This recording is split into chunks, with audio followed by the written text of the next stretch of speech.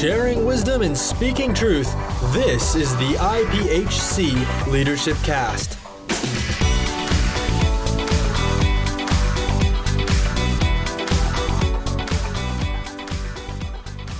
Hello and welcome to this edition of the IPHC Leadership Cast. I am Garrett Magby, and today we have a special guest, the General Superintendent of North India Pentecostal Holiness Church, Michael John. Michael John, how are you doing this morning? I'm fine. Yeah. We are absolutely privileged to have you on the program this morning, and looking forward to our topic and discussion for today.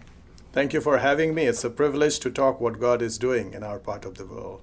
Well, and I tell you what, we actually, what we're going to talk to you about is a huge important ministry in the world all over, because today we're talking about house churches. You're a resident expert in house churches, and been quite involved in helping house churches form and get set up and that sort of thing. So let me just ask you, house churches, kind of give us a brief overview of what their purpose and mission is. House churches is what I have found is most effective way to reach our neighborhood and our community, and to go to the people. What Jesus, the Great Commission of Jesus is go and make disciples.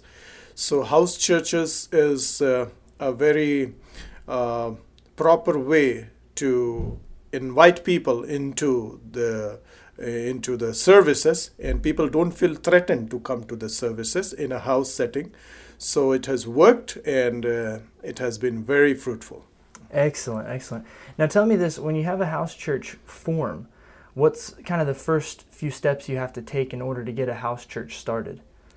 To start a house church, we first need to pray for the locality where you want to plant a house church, and then you pray that God will give you a person of peace in that area, and that house, the person of peace house, we use to plant the church. We start meeting there, start praying for the neighbors to come in, and start inviting neighbors to come in, and within a month or two, we have a group there who will believe in Jesus Christ, and they will meet there for weekly prayer, and the leader will be from their own village or own their locality, and they will start worshiping together as a church.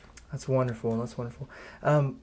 And this kind of goes back, this reminds me a lot of what happened in the very beginning, of course, with the disciples. When they were meeting, they were having these meetings of believers, and it just started growing and growing and growing. Do you see that same type of reaction to a house church starting from the community around it? It just grows and grows and grows. It's very same dynamics that we have seen, what we see in the book of Acts, when believers were trained and believers were preaching gospel. It's not the trained pastor or the leader, but all believers are told to that they have a responsibility. They have a divine responsibility to preach the gospel and to plant churches. So I see a massive movement because of the resources that we have, the people that we have. And when we started using our people, we can grow at a very fast pace. So which we have not seen in a traditional setup, and when there is one pastor who is doing all the church planting. But now you have a lot of people involved in church planting, reaching out to their people, spreading the gospel, and praying for the people, and looking out to reach out to new people. Wonderful. You know, it's something that I've always thought about as far as a ministry is concerned. With that type of dynamic, I've always thought, you know what, if this is what we were doing, the disciples were doing in the beginning, this is how they were trained, this is the type of setup they had in the beginning, you know, how much more important that is to continue today, as well as, you know, we have church buildings and things like that, but these communities, these localized house churches are such a powerful tool in order to get people into the church and get people in a relationship with Jesus. Tell me a little bit about some advice you might have, or some things that you've learned that you'd like to share with pastors or other people that are thinking about trying to start these types of ministries in their communities.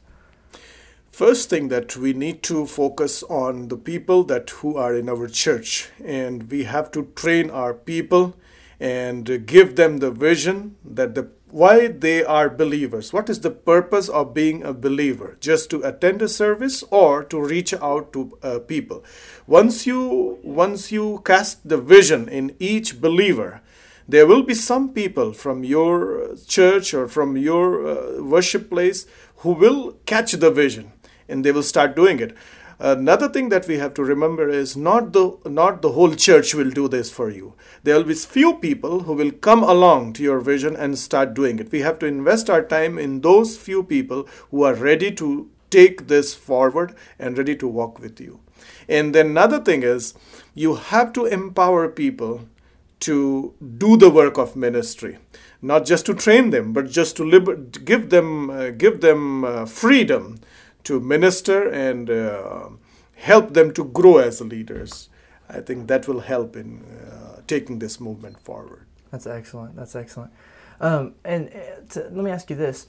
While you're starting a house church, growing a house church, what does it look like in the beginning, just to give everybody kind of a, who have not experienced a house church type setting, what does it look like in the beginning as far as, expecting how many people would show up or things like that? Is it usually, just a few, or does it start out, can you usually get a lot more involved in the beginning? How does that work? When we start a house church, usually you will have 5 to 7 people who will be coming together and worshiping.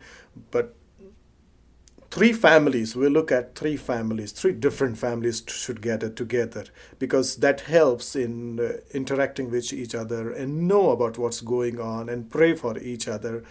And we don't want it to grow more than 15 to 20 people, because once you grow, you don't have space for so many people, and then you will lose the personal touch with people, talk to each other and minister to each other once it grows. So keep it below 20, and it should be in a house, and the person who is the leader in his house, most probably we meet at his house, but if it is not possible, we meet at somebody else's place. And once in a week, whichever day and whatever time is easier for them, we meet on those days. So we work with how easy it will be for those people to meet. To meet there. And then you said keep it 20 or less, because if it grows too big, you run out of space basically. And you invite a lot of attention from the society, which may not be easier for you to handle because of the context, the persecution, and things like that. So we want to, like in a locality, if you have 300 houses, we want 10 churches in that same locality of 20 people. Yes. So in that way, you are branching out and you are not becoming too big. Otherwise, you will need a building. And then ultimately you come to a point when you need a building. And then you go back from house church to a building-based church. Right. Yeah. And so you're focused on, especially in the communities where it's harder because of persecution and that sort of thing, you're focused on keeping it very, very personal, very close, community-oriented, and not having that need to establish a set building, a church building or something like that, because it might not be practical in the setting. True. And many places where there is threat and where there is life danger, we don't ask believers even to sing together. It's just a place where they read the Word of God, talk to each other. Somebody will explain the Word of God. They'll testify what God did in their life and pray for each other and go to their places. Keep it very... keep it under the carpet. Yes. Yeah, that's how it is. And kind of, and in that sense, it's basically that whole sense of being in community with the body. Yes, that's and being able to support one another and encourage one another and build each other up. Yes. And then another point is, we will not have the house church movement if we don't give them a vision. Every house church has a vision that within 3 months they are going to plant another house church. That is their responsibility. It's not the leader, it's not the pastor. It is that house church will pray together, look out for the place, look out for the people whom they can go to and minister and plant a new house church. So that gives them a reason to gather. Give them a reason to give their tithes and their offering. It's to plant a new church. And in that way, we can have multiple house churches coming up. And that's the mission, so to speak, of the church specifically in those first 3 months is to do what you're saying, is to basically plant another church. So they get together, they start gathering, and as they're studying the Word, as they're praying, as they're worshiping, they'll also be focused on doing those plans, reaching out new people. Yeah. Excellent. That is such a wonderful way to do that. It's interesting to me because I've of course, from where I'm at, my view of house churches is when I hear about them here in America, but the house churches here, it's okay to set up a house church. Nobody has any problem with that. It's, but in these other countries, places where Christians are being persecuted, it is such a different dynamic and such an important ministry. True.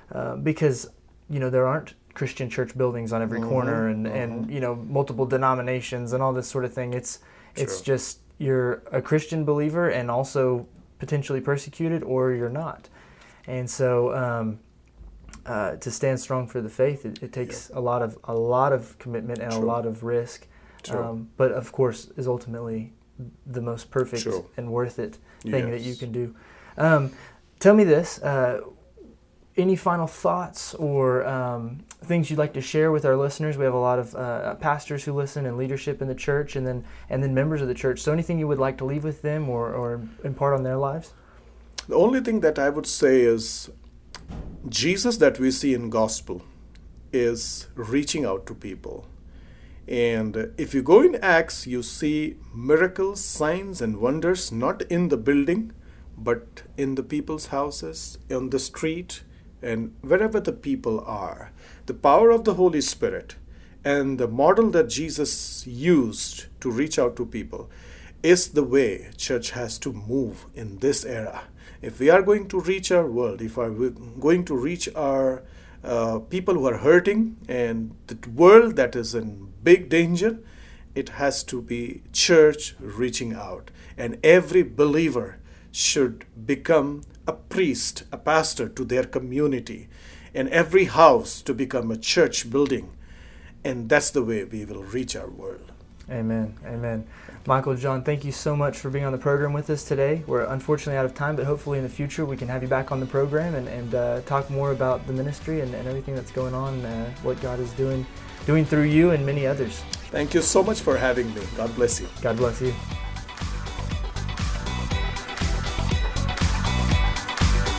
Thank you for listening to this edition of the IPHC Leadership Cast. For more information on the Leadership Cast and other church-related resources, please visit www.ipHC.org.